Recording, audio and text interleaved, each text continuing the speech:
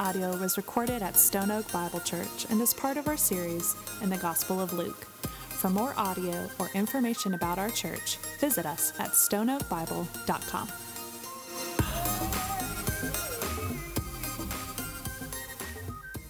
Well, based on last year's projections, it is guesstimated that tomorrow, 68 to 70 million Americans are going to dress up for Halloween.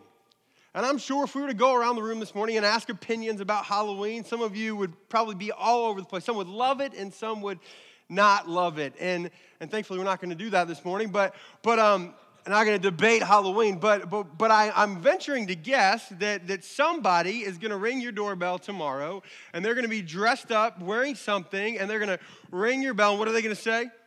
Trick or treat. And they're going to be expecting that you have candy. And if you don't have candy, that's like my favorite is when you see like kids ring the doorbell and then actually not my favorite, it's like making me sound like a horrible person. But when kids ring the doorbell and people like don't have candy for them because they expect it and they want candy and they go and ring the doorbell. My girls, man, they are so excited. We have a 4-year-old, a 3-year-old, and a 2-year-old, and they are ready to rock and roll and to trick or treat tomorrow. And if you came to our house, you would see a beluga whale trainer who has her costume, who actually has been wearing her costume the last 4 days. And won't take it off. Seriously, it's a battle. But then our 3-year-old is going to be Nemo, and our 4-year-old is going to be a Disney princess. And man, they are ready to go. And if you come out tomorrow, you'll probably see me running around with the camera, trying to capture all the cuteness. And it's just going to be a lot of fun, and we're excited about it. But what's interesting about Halloween is you see people all over the map as far as costumes. And I don't mind it. Sometimes I kind of enjoy seeing people dressed up. But what freaks me out are the masks. And there are people that wear these masks and then they hide. And they jump out. And I swear, man, if somebody does that to my girls, there's gonna be a problem. But they wear these masks and then they're like, boo! And it freaks you out because you like turn around expecting, to see just a normal person. And they're wearing something that is, a lot of times pretty freaky. And what a mask is by dictionary definition, of a mask is something that is worn over one's face to conceal what is underneath, or a manner or expression that hides one's true character or feelings, and a mask is a pretense. And while this morning, none of us are running around with physical masks on, thank goodness, and we're not running around, jumping out in front of people, I would venture to guess that all of us would admit that we are guilty at one point or another, or maybe even this morning, about trying to portray something outwardly that's different than what's going on in our hearts. I think that all of us try to put on our game face and try to appear one way when in actuality there's something going on. Maybe your marriage is a mess, but you're here this morning trying to pretend like, hey, look, we're holding hands and everything's great. Or maybe there's tragedy that struck and you're really struggling, but you got to pretend that you have it all together because you got to look spiritual and you got to make sure you don't let people know what's going on. And what we're going to see in our text this morning is that Jesus encounters a group of people that were very, very concerned with how they were viewed. And what ended up happening, they were so concerned with what was going on the outside and externally that they actually ignored what was happening in their hearts. And they tried to appear one way, and they tried to appear super spiritual and being close to God when in actuality their hearts were far from God. And Jesus has some very strong things to say to them. We're going to be at the end of Luke chapter 5 and push into chapter 6 this morning. I invite you to turn there. But before we read that this morning, just want to set a little bit of the background, and this is what's happening. Jesus was journeying throughout Israel, and he was going and he was calling people to follow him. Justin talked about that last week where he started calling his disciples, and Jesus was building his, if you will, core team of people that were going to follow him and journey with him. And Jesus began to teach throughout the land of Israel, and he was performing healings and doing some amazing things. And people started to be drawn to Jesus. And what's so interesting, and as I read the Bible, I always have to remind myself, this is a completely different world that they're living in than what we're accustomed to today, because this is long before any sort of media. They had no television coverage. They had no printing press where they could just, something would happen and then they would record it and mass produce it and send it out. They certainly didn't have social media. It wasn't as if when Jesus would perform a healing or Jesus would do something that they had Twitter where they could go on and be like, dude, this Jesus is awesome. Hashtag, pretty sure he's the Messiah. Hashtag, check him out. Hashtag, he's going to be appearing at the temple. Hashtag, they didn't have that. And so the way that people would find out about Jesus was word of mouth, and it began to spread like wildfire. And there were groups of people that were attracted to Jesus and started to kind of maybe follow him, and others that were intrigued by him that said, hey, we got to come and find out what this dude is all about. And one of the groups that we're going to encounter today that came to check out Jesus was a group called the Pharisees. Now, you may have heard their name before, but what the Pharisees were, they were one of three Jewish sects. So the other two were the Essenes and the Sadducees. But the Pharisees were kind of these religious, spiritual giants. Their name actually meant separated ones. And they prided themselves in strict conformity to the law of Moses. There was a law of Moses that they were required to follow. And there were 613 commands in the law of Moses. And what's so interesting is they knew their theology. They understood this. They knew these commands like the backs of their hands. And they could run circles around us with knowledge. I mean, these guys knew it. And they knew exactly what was going on and what the law said. But what had happened is they had also had a law called the Mishnah. And what the Mishnah was this oral tradition. It wasn't the law of Moses as required in God's word, but the Mishnah was this law that was from the rabbis that was passed down to oral traditions. And the purpose of the Mishnah was to protect them and safeguard them from violating the commands of Moses. So to give you an illustration, if this morning, if the law of Moses said, do not touch a microphone this morning, or do not touch a microphone on the Sabbath, right? Do not touch a microphone on the Sabbath. The Mishnah may say, do not come within 5 yards of a microphone. Or do not put your hand up 4 feet above your waist because then you won't be able to touch a microphone.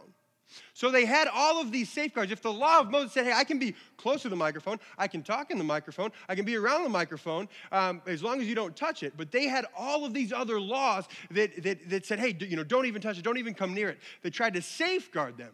And they became so wrapped up in what this legalism and these traditions and all of these rules. And Jesus says, hey, they completely miss the point. And these men had become so caught up in these rules and regulations, and what ended up happening is they become self-righteous, and they became pious, and they became arrogant, and they became hypocrites. And they totally missed the heart of what this law was all about, and they completely missed God. And Jesus has some pretty strong things to say to them, and we're going to be reading in Luke chapter 5, starting in verse 33. And they said to him, the disciples of John fast often and offer prayers, and so do the disciples of the Pharisees. But yours eat and drink. And Jesus said to them, can you make wedding guests fast while the bridegroom is with them? The days will come when the bridegroom is taken away from them, and then they will fast in those days. He also told the parable, no one tears a piece from a new garment and puts it on an old garment. If he does, he will tear the new, and the piece from the new will not match the old. And no one puts new wine into old wineskins. If he does, the new wine will burst the skins, and it will be spilled, and the skins will be destroyed. But new wine must be put into fresh wineskins. And no one, after drinking old wine, desires new, for they say, the old is good. So Jesus is journeying through with his disciples, and the Pharisees come and they ask him about a spiritual discipline, and that spiritual discipline was fasting. They asked him about the spiritual discipline of fasting. And what fasting was going without food for an intense time of prayer or seeking God. Going without food or something else, but usually food, for the purpose of intense prayer and seeking God. And fasting in the scriptures was an important spiritual discipline, and there were 3 primary reasons people would fast. The first was to break from their normal routine. And it was a way where they would kind of get away and withdraw from their normal routine. The second was that they would spend time separating themselves to God. And removing themselves from food is a way that they could depend on God and separate to him. And the third reason that people would fast was for a time of crisis. When something, really hit the fan and they were concerned about and they were really, really nervous about, that they would have this corporate fast for this crisis. I mean, hey, it would be right now for us as a church maybe to fast with what's happening in our country and to pray that God would provide in a mighty way. And there was a time when they would fast corporately in a time of crisis. We see this in 2 Chronicles 20 where King Jehoshaphat in the land of Judah knows that his enemies are coming and is afraid that they're going to be destroyed because he knows that they're powerful and they're coming in on him. And so he calls for a nationwide fast and asks the people to seek God. And so they do it. They wholeheartedly seek the Lord and they fast together and call upon God and depend on him. And God throws their enemies into a tizzy and they end up fighting against each other. And there was so much spoil and plunder because they killed each other that the land of Judah was able to have it took them 3 days to collect all the spoil. So in a time of crisis, they called to God and he answered them. Jesus himself fasted, we see in Matthew chapter 4. And in Matthew chapter 6, Jesus tells his disciples, when you fast, do not be like the hypocrites, for they disfigure their faces when they fast to be seen by others. But I say to you, they've received their reward. But when you fast, anoint your head and wash your face, that your fasting may seen not by others, but by your Father who is in secret. And your Father who sees what is done in secret will reward you. And Jesus tells his followers, not if you fast, this is what I want you to do, but when you fast. Fasting is a great thing that Jesus wanted his followers to do. But the purpose of fasting wasn't to be noticed by others or to be recognized by them for how spiritual you were, but rather to break away and to be with God and to truly depend on him. To depend on God rather than to depend on food. And fasting was a way of connecting with God and yearning for his presence in one's life. And so these Pharisees, they come up to Jesus and they start asking him about fasting and say, hey, what's going on, man? John's disciples, they're fasting. The disciples of the Pharisees, our disciples, our followers, they're fasting. But Jesus, what's going on? Your disciples aren't fasting, and we know we're supposed to fast. So what's happening, and why aren't you doing this? And the very reason that the very point is that they even asked Jesus at this question shows that they thought of fasting not as a private exercise done to depend on God, but rather as a public exercise to display one's spirituality. And they were about their self-promotion and their appearance. And they were more concerned with how they appeared than rather truly seeking God and depending upon him. And I love the way that Jesus answers them. If you look in your Bibles in verse 34, Jesus said to them, can you make wedding guests fast while the bridegroom is with them? So Jesus answers them by speaking a parable. And a parable was a short story that Jesus would tell that had a deeper meaning. And he tells us why he spoke in parables. He says, I speak in parables so that because seeing they do not see and hearing they do not hear, nor do they understand. Jesus speaks in parables to expose their lack of understanding. And he starts by giving them an illustration of their day. He says, hey, the wedding guests of the bridegroom, they don't fast when they're with the bridegroom at the wedding feast. And it was customary in those days. I mean, imagine this for a second, because we're so used to going to a wedding and then having a reception and then going home. But for them, a wedding celebration was a week long. And the whole point of it was to celebrate and to delight in the marriage and to delight in the bridegroom. And these guests would come and they would just celebrate and they would rejoice in the bridegroom. But these guests also had all of these religious responsibilities and rituals and traditions that they were required to practice. But those were null during the wedding feast. So their priority during the wedding feast was to rejoice in the bridegroom, to be with them. And Jesus is saying, listen, my disciples are with me. They're spending time with me. They're celebrating me. They're delighting in me. They're with me. So they're not fasting. A time's going to come when they're going to be taken from me, and they're going to fast because they're going to long for me and be dependent upon me. But right now, they're with me just as these wedding guests delight in the bridegroom. And I love that picture because for us, what is this all about? It's about celebrating God, delighting in him, knowing him, being with him. And Jesus says, my disciples are doing that. And Jesus said that there would come a day when fasting was appropriate, but at the present time, it was not that day, and he wanted them to delight in him. And then Jesus launches from there to start talking about clothes and old clothes and new clothes and going together in patches, and says you can't fix an old garment by putting a new garment on it. Now, do you ever read something and then you just kind of have a light bulb moment where you're like, okay, I get that. That's a parable. Some of these parables, I'm not going to lie, like you read it and then you got to turn to a commentary and be like, what is he talking about? But this one, man, I got it, because if you know me, you probably know that I'm a pretty active guy. And I have a lot of energy. I like to run around. But imagine me as a kid, like third grade, right? Some of you, Justin, get that smirk off your face. But I was laughing. I was an excited kid, and man, I lived life to the fullest. And I would go out and play football with my buddies, and man, be in my clothes and just, we'd be playing tackle football, or I'd go out for recess.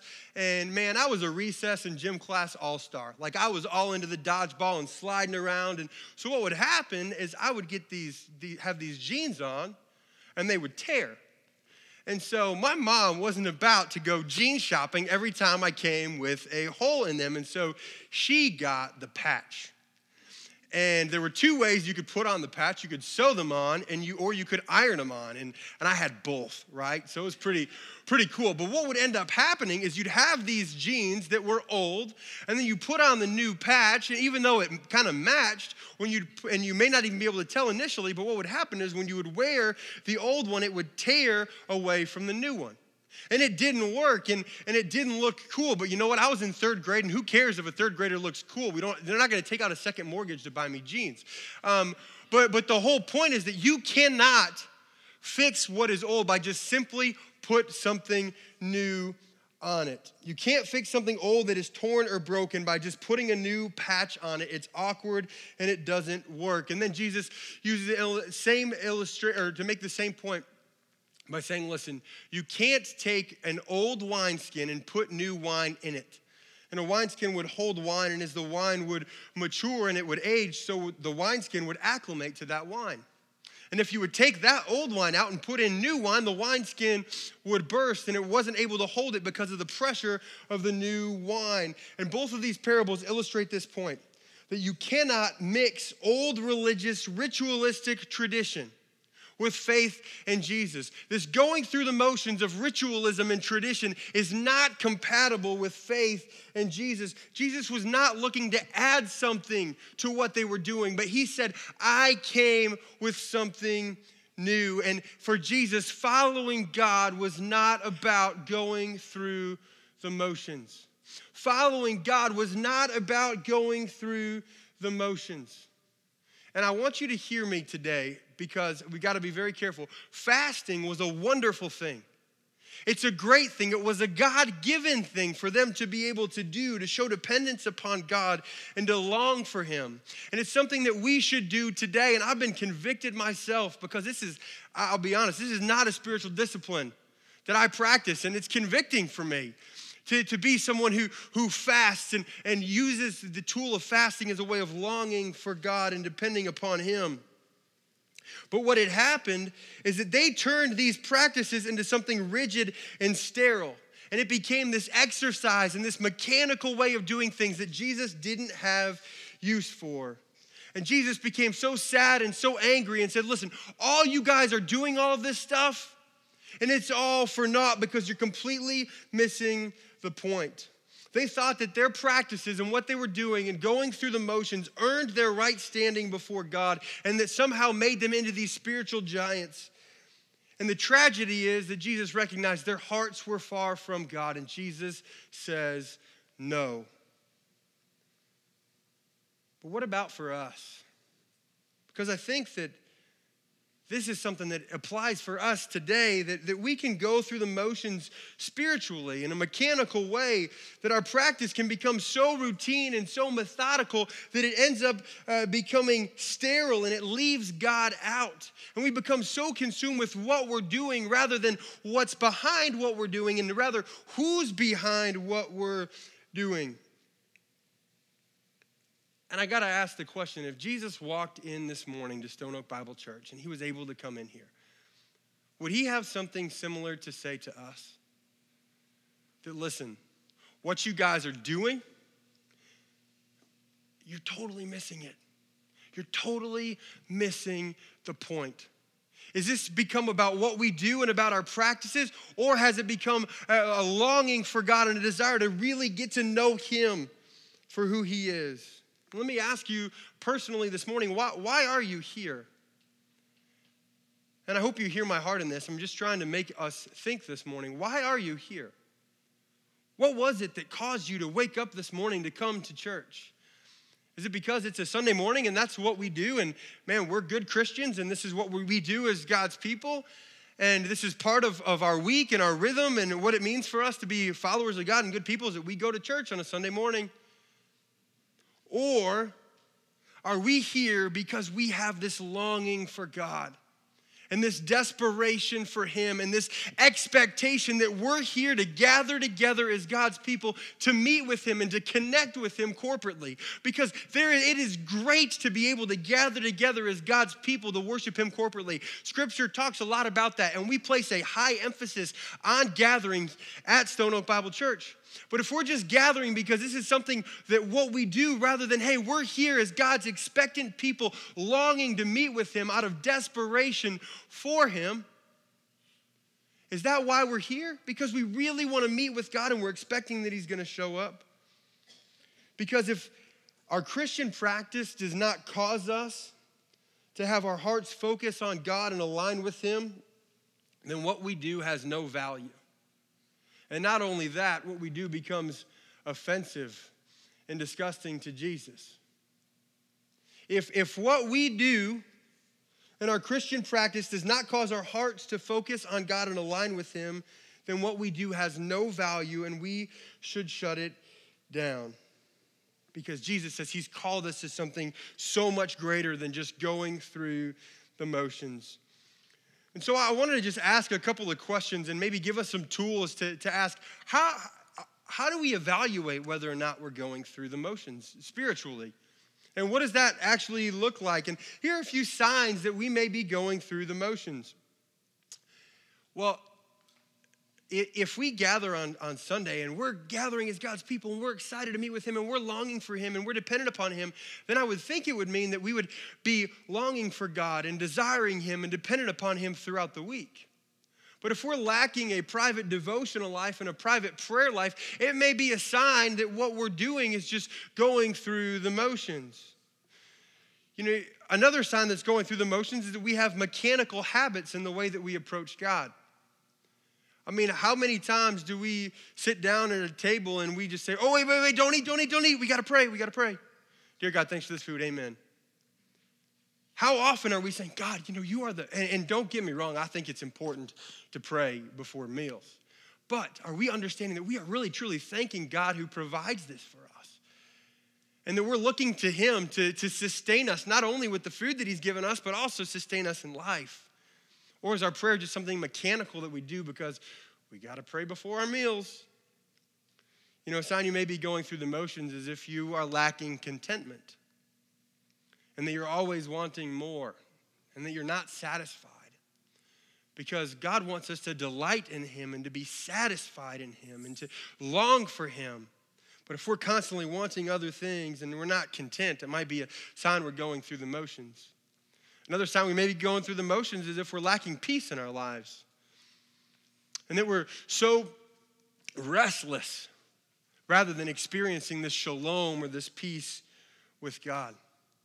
What about us today, and how are we evaluating ourselves? And do we kind of fall in line? And would Jesus admonish me today and admonish you today in the similar way that he did the Pharisees?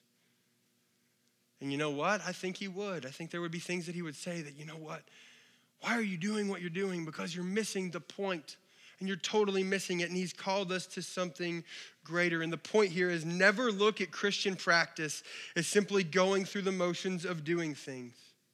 Never ignore the heart connection between ourselves and God, because Jesus is concerned about what's going on in our hearts. And in Jeremiah 17, it says, I, the Lord, search the heart and examine the mind. And that's exactly what Jesus was doing with the Pharisees. For Jesus, fasting was about God, not about man. And these men had spun it around the other way, and they made it about themselves. And following God is not about going through the motions, but rather following God is about having relationship with him.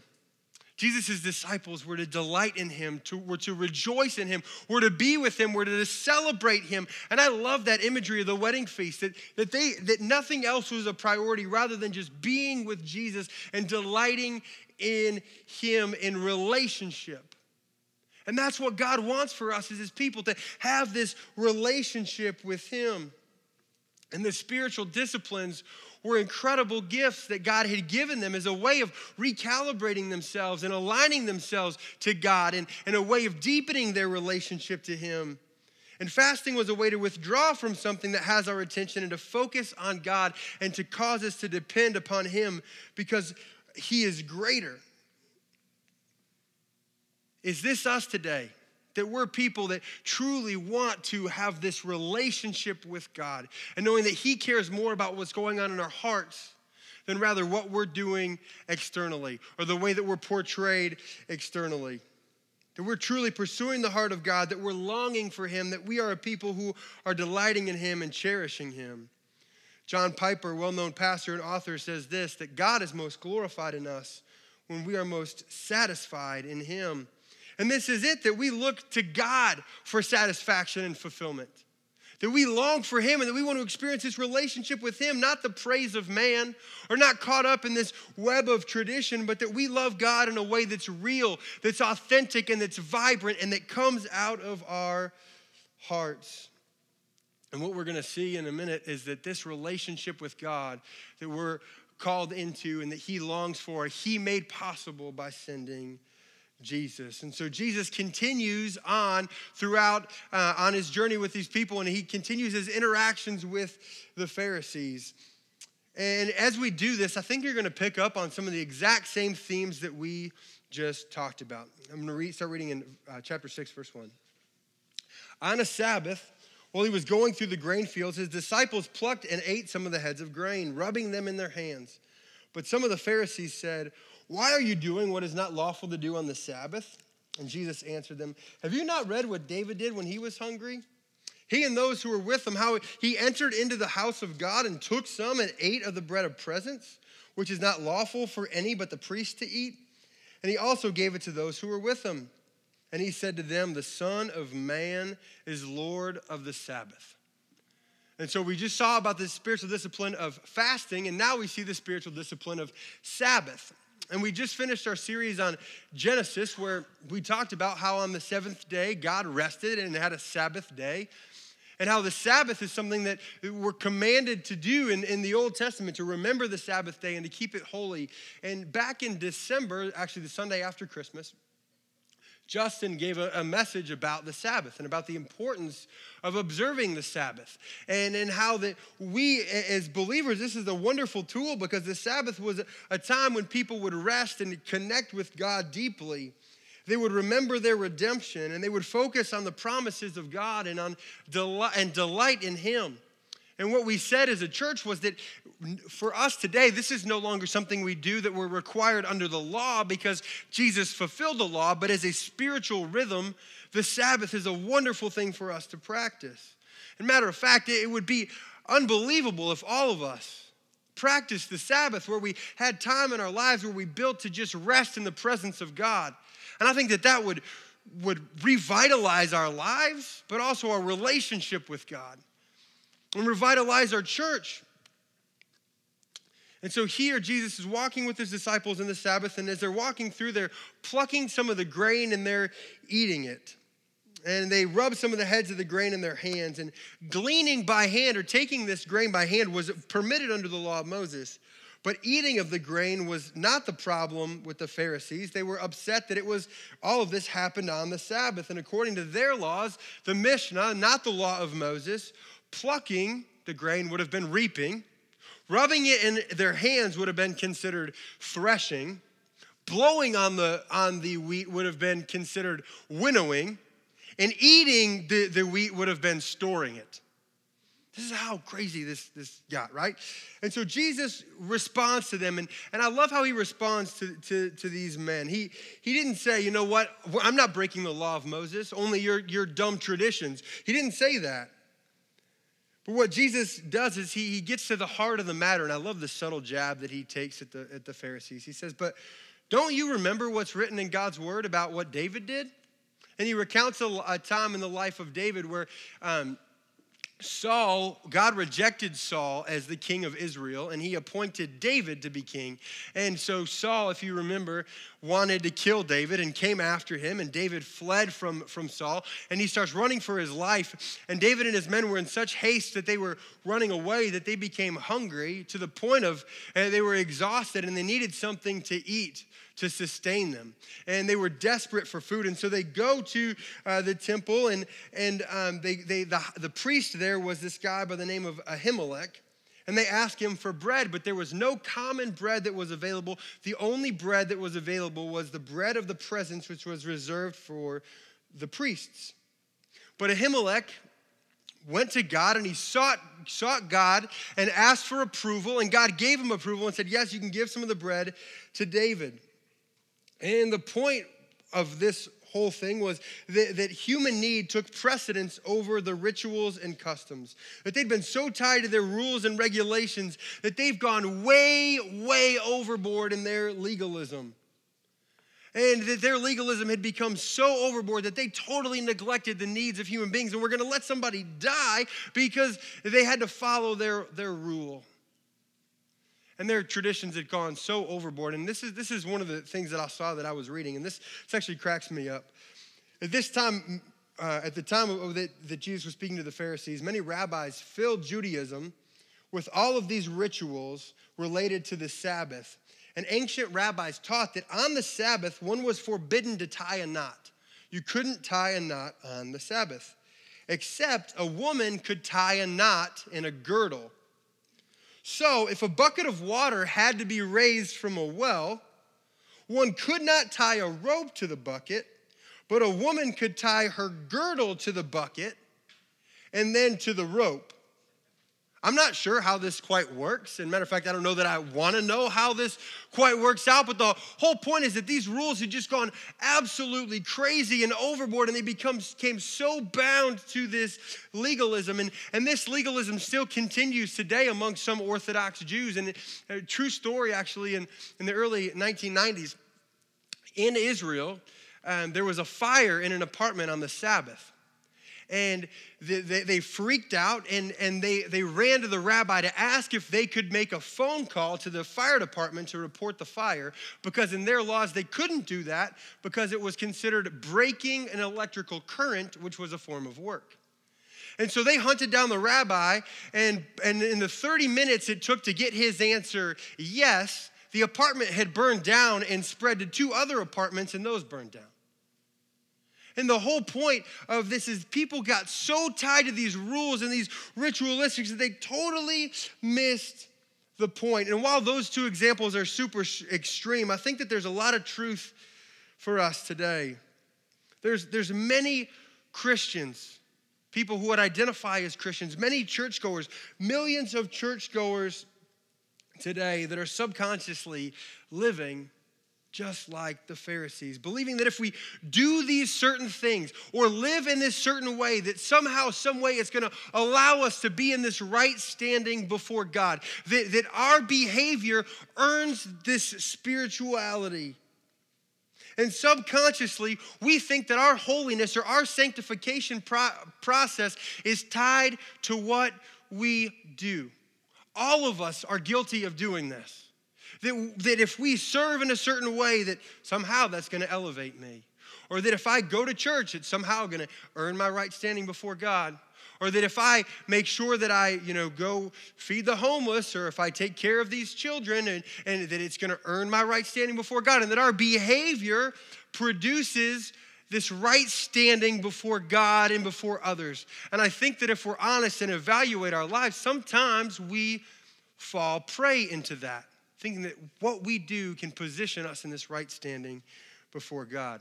And don't get me wrong, all of those things are wonderful things, but the reason we do them is not because they earn this right standing before God. And to truly understand this legalism, we need to understand the point of the Mosaic law. And the purpose of the law ultimately was to teach man that righteousness could not be obtained by human effort. There was no way that somebody could uphold perfectly the 613 commands of the law of Moses, let alone the 1,500 commands of the Shema. The Mishnah. There was no way that they could do this, and that God is perfect and He's holy and He's set apart, and that there is nothing that we can do to earn this righteousness that only He possesses. And so the law showed us that we could not obtain this righteousness by our human effort. We can't do it. And they had to have a sacrificial system so that when they violated the law, they would make a sacrifice to forgive them, to ask for forgiveness for what they had done, because they could not be righteous on their own. And I love what Paul says in Galatians 3. The law was our schoolmaster to bring us to Christ, that we might be justified by faith. The law was our schoolmaster. The law taught us to bring us to Jesus that we might be justified by faith. The law was put in place so that we could know that righteousness and holiness cannot be obtained by human effort and by what we do. It cannot be obtained by human effort and by what we do. And the law might allow us to come to the end of ourselves and our efforts and clearly see our desperate need for a Savior. But for these religious leaders, they became so focused on the rules, the regulations, and the traditions that it actually did the opposite. And it caused them to become self-righteous. And they completely missed the heart of what the law was for. And they failed to recognize their need. And at the risk of being a little redundant, but what is so tragic and terrible and even scary about this is the things that they were doing were good things. It was good to fast. It was a wonderful thing to fast, something that we should do. Observing the Sabbath was wonderful. It's a good thing to do, to rest in the presence of God and to devote yourself to Him. But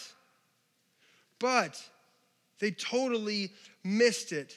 And they did these things as a means of trying to earn their righteousness and their right standing before God, and a means to try to promote themselves spiritually so that others would recognize that they totally missed the point of what it was all about, and they completely missed God.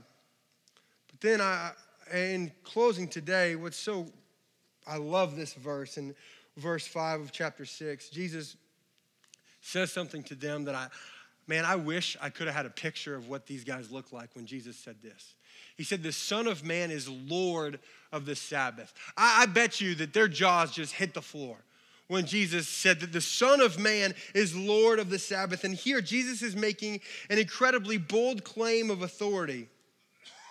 Jesus is saying that He has the prerogative not only to rule over their man-made laws, but over the Sabbath itself that was designed for worshiping God. That there was an inescapable claim of deity that Jesus was making. Jesus is saying, hey, I know what I'm talking about. I have authority. The Son of Man, which is me, is Lord over the Sabbath. The Sabbath is for me. It's meant for me. And Jesus addresses the law in different conversations with people and says, hey, I didn't come to abolish the law. I didn't come to get rid of it, but I came to fulfill the law. Jesus came as Lord of the Sabbath to allow us to enter into this right relationship with God and to make us righteous. Jesus came, so He says that they may have life and that they may have it to the fullest. And He came to allow us to be in right relationship with God.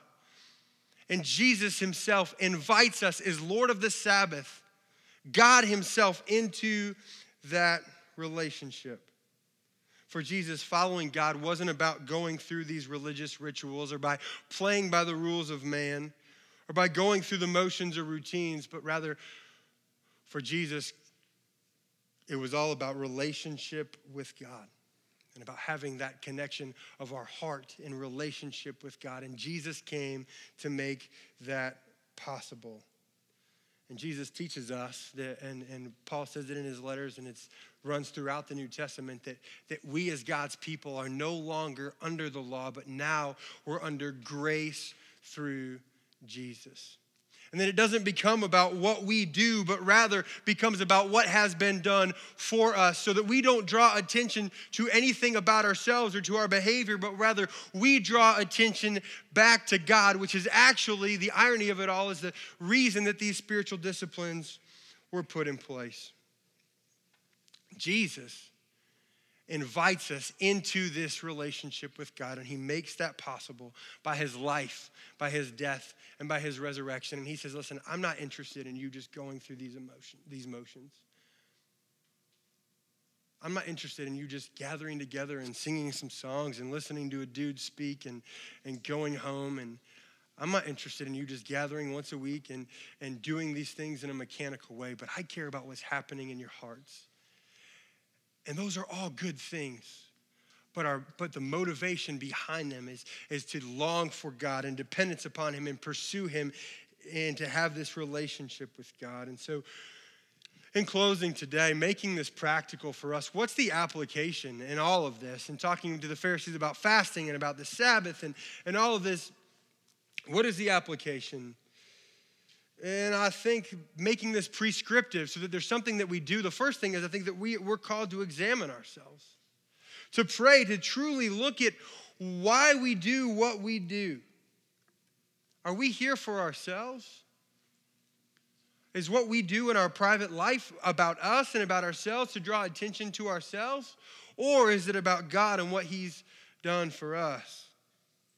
So examine ourselves. And the second thing for all of us is to humble ourselves. Scripture tells us that God opposes the proud but gives grace to the humble.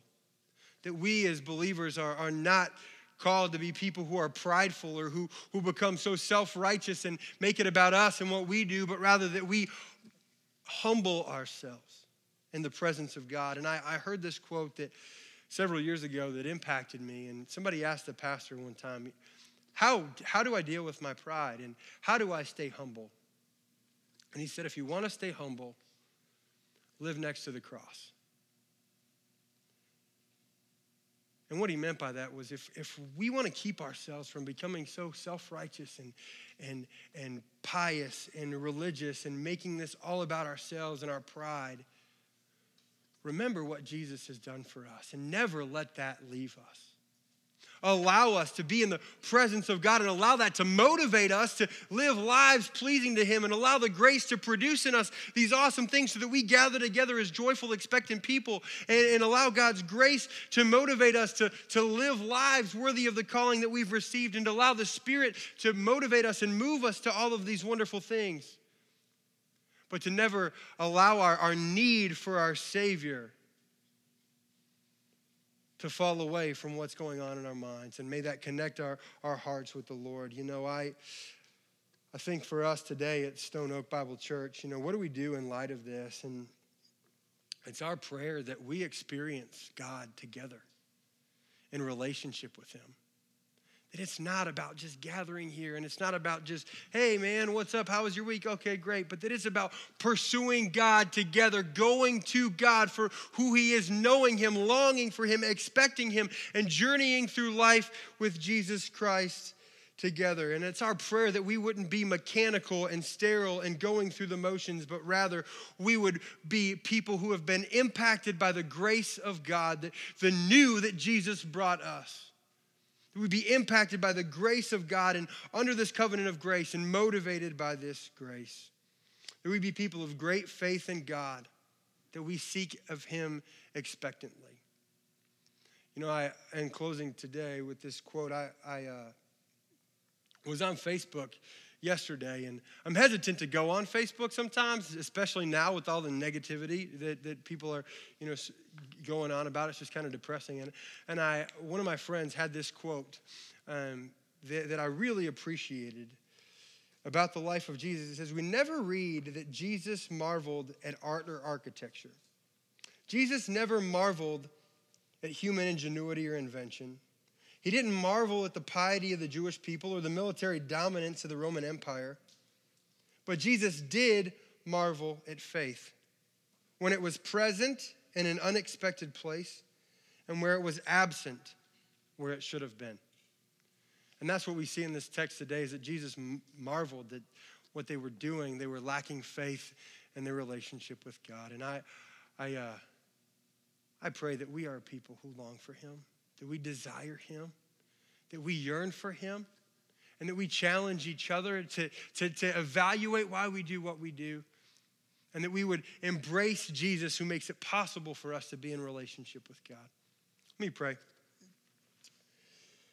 Father, I thank you for who you are, for what you've done for us in Christ.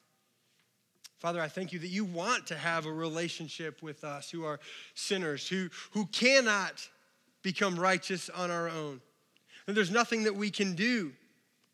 And Lord, I thank you that you are a God who is incredibly gracious, that you sent your Son to do for us what we couldn't do for ourselves. And Lord, today I pray for myself, and I pray for our church here today, the words of David in Psalm 51. "Create in me a clean heart, O God. Renew a right spirit within me. Cast me not away from your presence, and take not your Holy Spirit from me, but restore to me the joy of your salvation, and uphold me with a willing spirit."